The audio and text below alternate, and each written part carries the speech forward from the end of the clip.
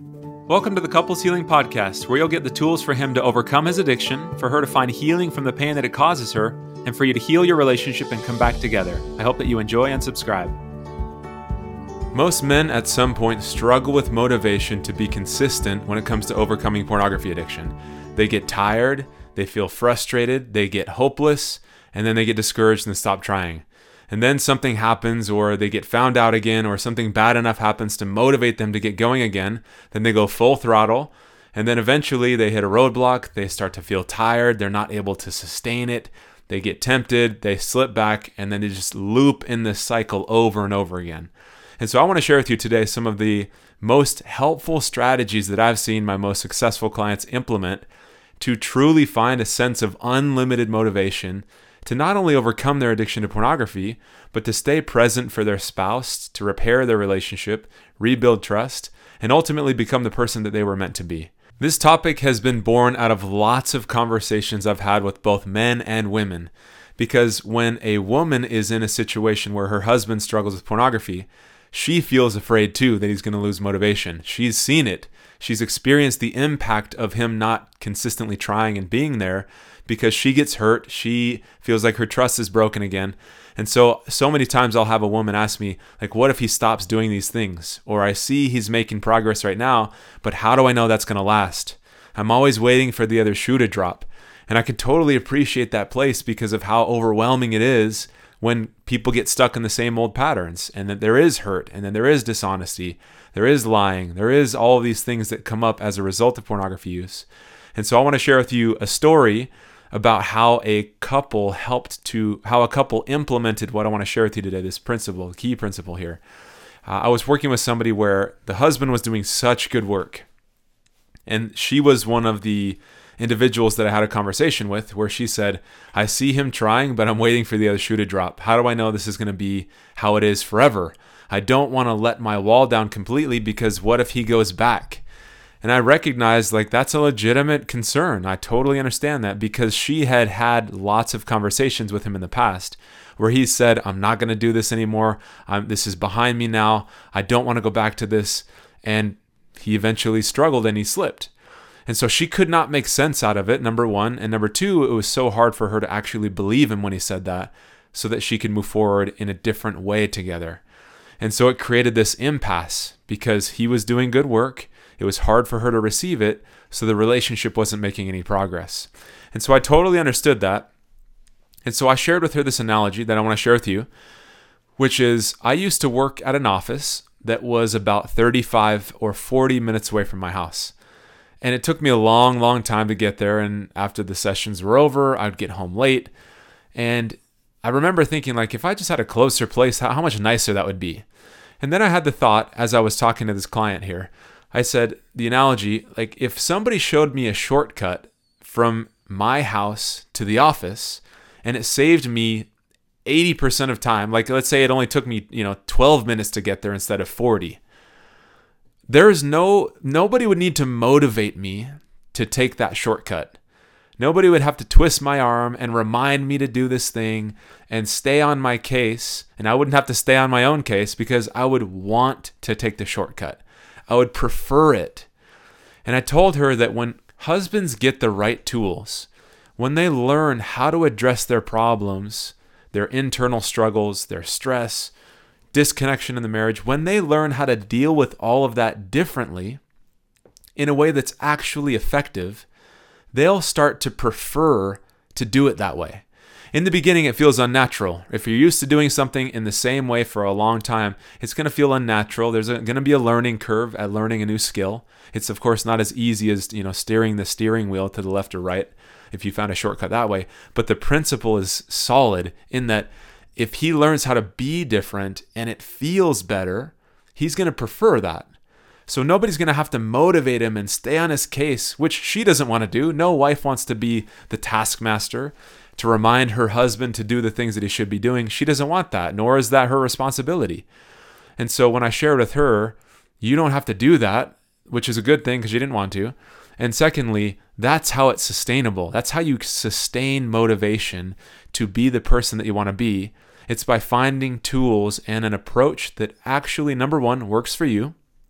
And number two, it gives you the result that you're hoping for.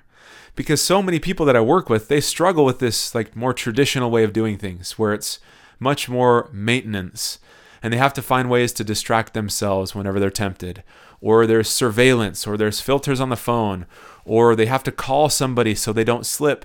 Like all these things, it's much more maintenance than it is freedom.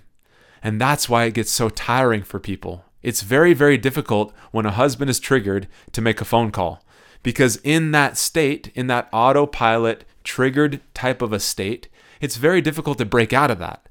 And so the different way to approach it is to neutralize the triggers. Because if you're not continually being triggered back into a state where you're feeling tempted, where you're on the edge, where you're having to really battle, if you're not in that place, so many men that I talk to, they say, if I wasn't triggered, if I just like went about my day, which is most of the day, and I don't really think about this much, and then when I'm triggered, everything that I know goes out the window. I go into autopilot. I don't really think about the impact it's going to have on my wife. I don't think about the impact it's going to have on me and the guilt that I'll feel. It's just this subtle, it's like a slippery slope, but the trigger is the beginning of it all. And so instead of trying to get better at managing triggers, the thing that I've found to be so helpful is that when you identify and can neutralize them so that they're not linked to the addiction anymore, that's how you can sustain the progress for good. Because somebody might say, well, my trigger is stress. The reality is that you're going to be stressed. That doesn't go away. It doesn't matter how long you live. It doesn't matter how easy life might be in certain phases. Stress is going to appear. So if you don't know how to neutralize stress as a trigger for pornography, it's going to be a battle for a long, long time. And so that's this new way of doing it. And so going back to this couple, I shared with her, like, I totally get where you're coming from. I would feel the same way. If I was in your shoes, I would be scared of the same thing. I wouldn't want him to give up, and I wouldn't know if he's really going to be able to sustain this.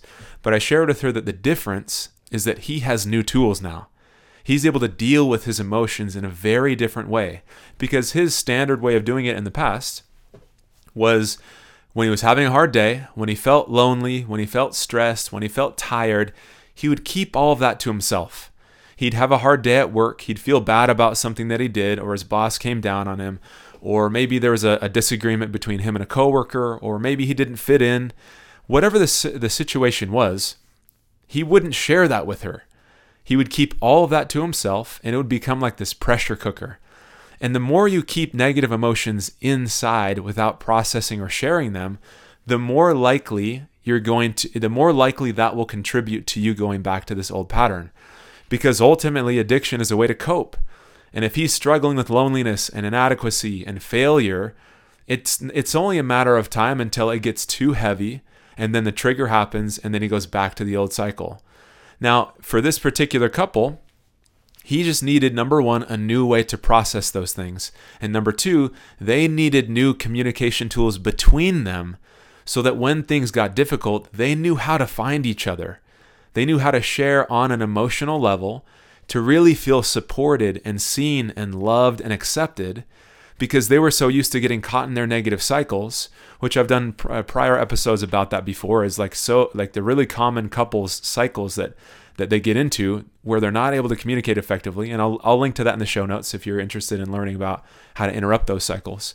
But they would get into these fights and disagreements and wouldn't know how to repair. And so that would be another brick for him that he would be carrying by himself because he didn't know how to process that with her. So we did multiple things. We did 2 or 3 things. Number one, helped him identify exactly why he's struggling.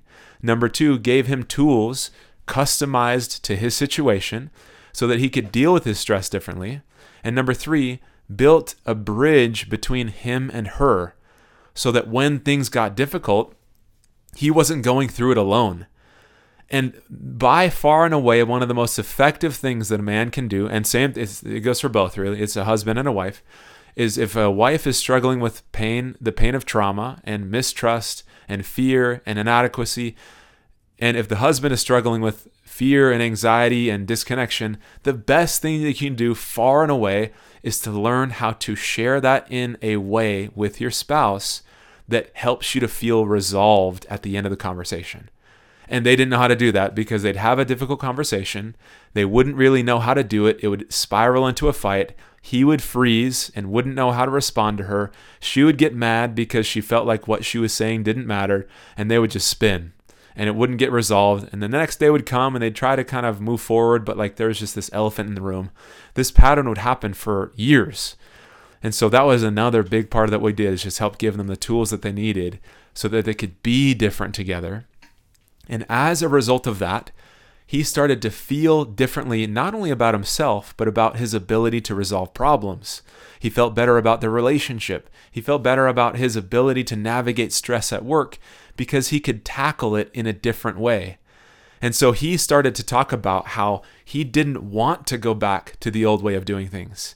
He preferred to be able to let her in and share with her when he was struggling. He preferred to connect with her. He didn't want to keep all this stuff to himself. He didn't want to feel overwhelmed by stress anymore. And because he had new ways of dealing with it, that's how he wanted to be. So going back to the analogy that I shared earlier, that's the shortcut. He preferred to do things in this new way because it just felt better to him.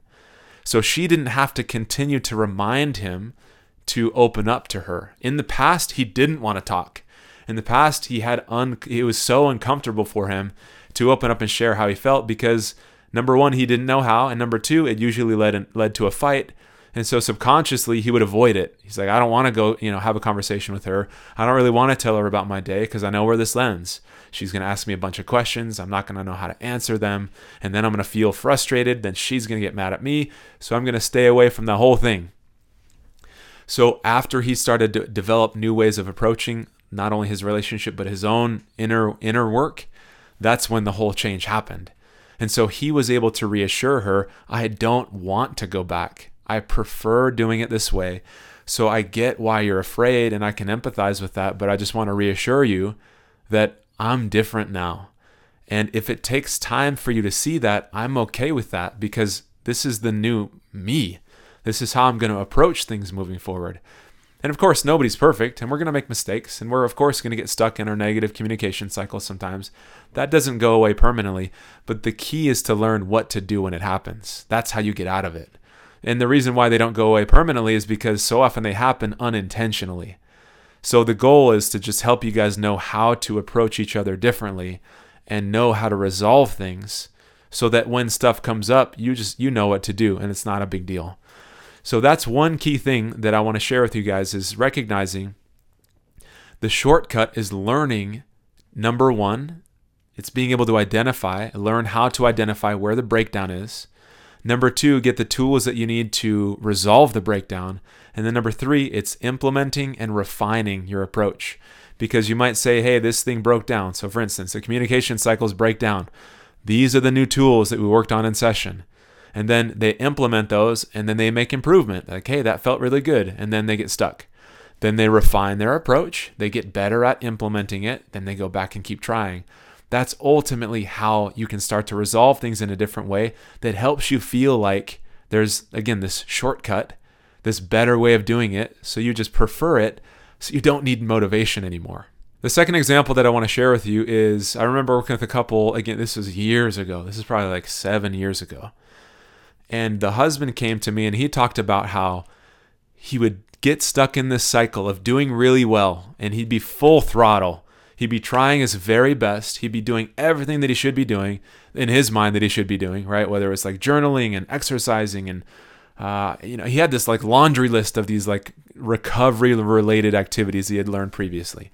So he thought to be successful, you had to run yourself ragged in doing all of these things. The problem, though, for him was that when he was doing all these things, he felt good. He's like, I'm on top of this, and I'm like, I got a handle on this. But then he'd get tired, number one, because it's impossible. If you have a laundry list of things that you have to do every day, you get tired. And so he got tired. And then number two, he started to get tired, and then because he was in a better spot, he would lose the desire or motivation to continue. So he would then think like, it's been a long time since I've slipped. Maybe I can let up. maybe I'm past this. And because he started to let up, that's how he kind of framed it in his mind. Because I let up, I eventually slowly drift back and find myself struggling again. And then I relapse, and then I recommit to the process. I do all these things. I put my heart and soul into all this, all the energy that I can muster into these activities. Then he gets further away from the addiction, and then he reaches this point of like, I'm doing pretty well, and then slowly drifts back. He could not get off that hamster wheel. And so I shared with him a couple of things that I want to share with you, because again, I think it all centers around this idea of motivation. He would lose the motivation because he was doing well. The thing that helped him the most was to recognize, number one, there's a huge difference between freedom and maintenance. And for him, he was doing all the activities as an attempt to maintain his sobriety. And for him, the idea of like not slipping was the goal. I just got to journal and exercise and fill my day up with all this stuff so I don't make a mistake. So the step number one for him was to start to reframe things. And instead of journaling and exercising and meditating so he doesn't mess up, I wanted him to shift that so that it was a different outcome he was going for. I wanted him, if he's like, I want to exercise, I like doing all this stuff, great, keep doing what's working in terms of helping you feel good, but frame it in a different way. Instead of working out so you don't slip, work out so you have energy. Work out so you increase your strength. Work out for, whatever the positive benefit is that you're going for, instead of the avoidance of the negative thing, which is, I don't want to act out. Same thing with journaling. He's like, I got to journal so I don't slip. Shift that to, I want to journal so I can better understand how I feel, so I can get my needs met. I want to journal so I can have some time to decompress at the end of the day, so I can do a brain dump so I can get a good night's sleep. When you frame it in a different way, again, it's no longer, okay, well, I haven't messed up in a while, so maybe I don't need to journal. It goes from that to, I'm doing really well and I'm feeling really good because I'm getting so much more sleep. So I want to keep doing that because of the positive benefits of these activities that I'm doing, instead of, again, the absence of a negative. That was this like hamster wheel that he kept getting stuck in. So that was one huge realization for him, was just framing that differently, because you don't lose, if you're in a place where you're, let me actually describe it this way. Going back to this sleep idea, if he's journaling so he can do a brain dump, so he doesn't have to sit there in bed for 30 minutes or 60 minutes and just stew on his day, if that helped him to sleep, nobody that I know gets tired of having good sleep. Nobody that I know or that I've worked with gets tired of feeling connected with their spouse. And so that's, again, the benefit of doing this reframe, is that once you recognize, oh, I'm sleeping so much better, again, it takes far less motivation to push yourself to do it, because you start to prefer it. Like I said earlier, you want to get good sleep. And if you know that that's the thing that's going to do it, it becomes so much easier to focus on that good behavior for the positive outcome than it is to maintain a good behavior because you're not slipping. Again, the motivation of I don't want to slip goes away because you haven't in a while. So the framing is one tremendously helpful thing. The second thing that really, really helped him, I guess this is the analogy that I shared with him, and I share this often with people. Whenever you have a rock in your shoe and your foot is throbbing, if you're on this long hike, the problem isn't that you're on a hike. The problem isn't that you have to exert energy to reach your destination. That's not the issue. The issue is that you have a rock in your shoe and it hurts. And so the same thing is true when men or women both, when we as human beings are struggling with something. There is a reason why. There's some either painful emotion that we're experiencing that we're not finding relief from. There's some situation that we feel overwhelmed by. And there's some situation that might be signaling to us that we're failures. There's negative self-talk that goes around that. There's negative beliefs about who we are, being unworthy, being inadequate. Those are like the rocks in your shoe.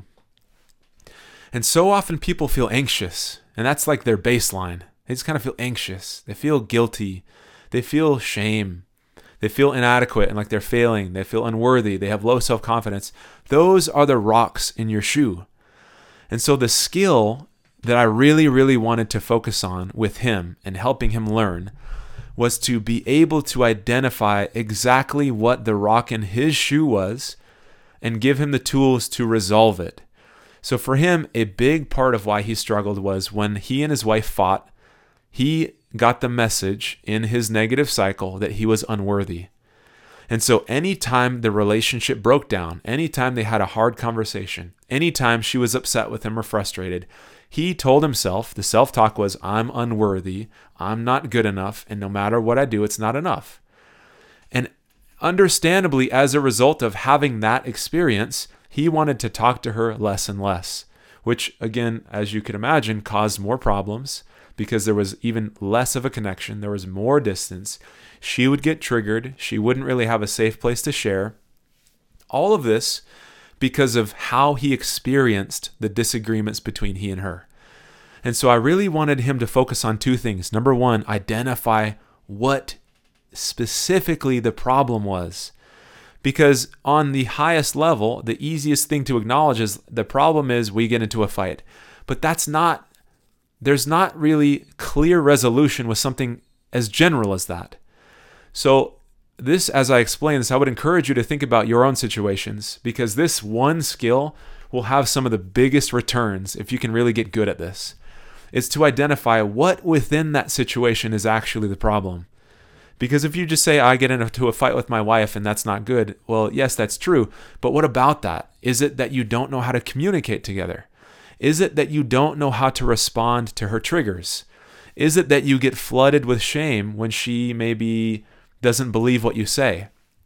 Those are the specifics that will help you know how to solve the situation. Because if you just say, I get into a fight, way too general. But if you can chunk it down to, I get flooded with shame when I see her facial expressions change and her eyebrows narrow. And when I see that face, it tells me that I failed. Then I get flooded and feel horrible about myself. Now you have something you can work with. It's the shame, it's the interaction, it's getting clarification about what she's feeling, because in that moment, he would feel judged by her and he would feel like no matter what he did, it wasn't enough. When we started to really get clear about the problem and how he was experiencing it, he was able to have a different conversation with her. So this was step one, identify you pinpoint the problem.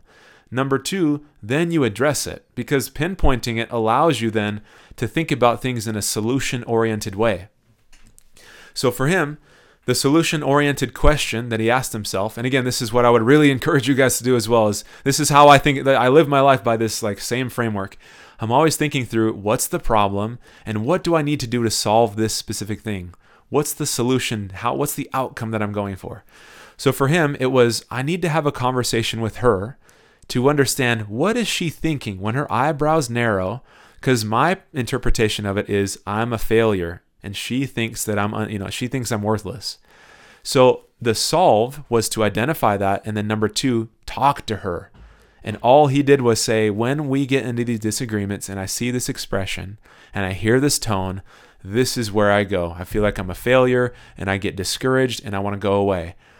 So this is how I want to approach things differently. I just want to talk to you. Instead of me responding with self-criticism or anger towards you, I just want to share with you how I'm feeling so I can better understand you. And she said that was such a huge thing for her, because she could identify, when I'm doing that, it's because it might seem like I'm mad, but really I'm hurting. I'm scared. I feel hurt by something that just happened. And my protection it came out on the surface as anger. I don't see you as unworthy. I really care about you. And when I get hurt, I get scared that we're not on the same team and that I'm all by myself. And so for them, that one conversation helped pave the way to have lots of other really good little conversations, so that whenever they got disconnected, they could approach it differently. And so again, there's hundreds of examples that I could share with you, but this is the principle. You identify exactly where the breakdown is, that then helps to reveal the solution by figuring out. So again, in this case, it was, we break down and I'm flooded with shame. So how do I need to resolve that? How do I need to approach, number one, my self-talk differently? So changing negative beliefs, challenging self-talk. And number two, I need to better understand my wife, because this is the interpretation I get from her. I remember, I'll share with you another quick example. I remember working with a guy who, in his business, he had a really hard time writing, and that was a big part of his job. And I wanted to understand, okay, what is it about writing? He's like, it just takes so long. And he would subconsciously procrastinate, and he would avoid his tasks at work because there was something about the particular task of writing that he just like, he pushed away from. He didn't like it. So I wanted to understand that more, and I'm like, help me understand that. So you're writing, what part about it don't you like? Do you have ideas for what you want to write about? Yes. Do you feel comfortable, on your computer? Are you comfortable at your desk? Yes. As we started just to kind of really, unpack this and understand it, the insight came to him was he doesn't like typing anymore. Because every time he speaks, he uses his phone to like dictate, like a text message. He'll speak the text, and he just didn't like the painstakingly slow pace that typing was. And so that was this like real easy solution for him, was like, okay, well, what if you just dictate on your phone what you want to say, send yourself an email, or he had a Mac, so all this stuff synced together. What if you just spoke it? And that one small little change instantly changed, like literally overnight, changed his productivity at work. Because instead of subconsciously avoiding this thing because there was a negative association with it, he was able to increase his productivity right away. He felt better about going to work, and he felt confident that he could actually tackle the task because he then was able to, because he solved the reason why he was procrastinating it. Again, it's a small example, but these little examples show up everywhere in any part of life. It's not just with regard to addiction or trauma. It's with anything. And so I would encourage you, as you are reflecting on these examples and stories, to try to think through your own specific situation. Where do you feel some subconscious avoidance? What are you trying to move away from? Where is it that you might feel like you're struggling? That's where you can really dive in to pinpoint where the breakdown is, whether it's within yourself, within your relationship, with a situation at work, with parenting, whatever it is. I would encourage you to use this framework to pinpoint the issue, come up with a solution-focused question or outcome that you can start to problem solve, because that will be the thing that resolves the inner conflict. That'll be the thing that helps to, again, this idea of like motivation to overcome addiction, to become a better parent, to become a better spouse, whatever the goal is that you have. If you're like, I just don't have the motivation for it, there's usually something that's getting in the way. And if you can frame it in this new way and focus on the outcome, because again, we don't get tired of progress. We don't get tired of getting energy and feeling confident and feeling secure. It's when we frame it in another way, like I shared in the example earlier, and if we don't know how to resolve it and find solutions, then it gets tiring. The push motivation will fade. But if you're compelled is not the right word. If you're like so inspired and pulled towards this new outcome that you're trying to achieve, it's so much easier for you to stay in motion with that, because it feels good. You're firing on all cylinders. You're able to actually make progress, and it feels very, very different. So I'd encourage you to reflect on that this week and try to implement something in some way, in some area of your life, so you can start to feel the difference. And that'll be the thing that can ultimately give you sustainable motivation to keep going because of how good it feels as you're making progress. Okay, I hope that was helpful. And for any of the men who are listening, I want to invite you to join if you're looking for some extra support and tools and help implementing these tools and strategies so you can fully overcome pornography so that it doesn't have to follow you around anymore. Go ahead and go to www.facebook.com/groups/tools-to-quit. And the link is going to be here in the show notes as well. So I look forward to watching you guys make progress and really overcome this addiction, get this problem out of your life, restore your relationship, so you can actually move forward and leave all of this behind you in a way that there's actually closure.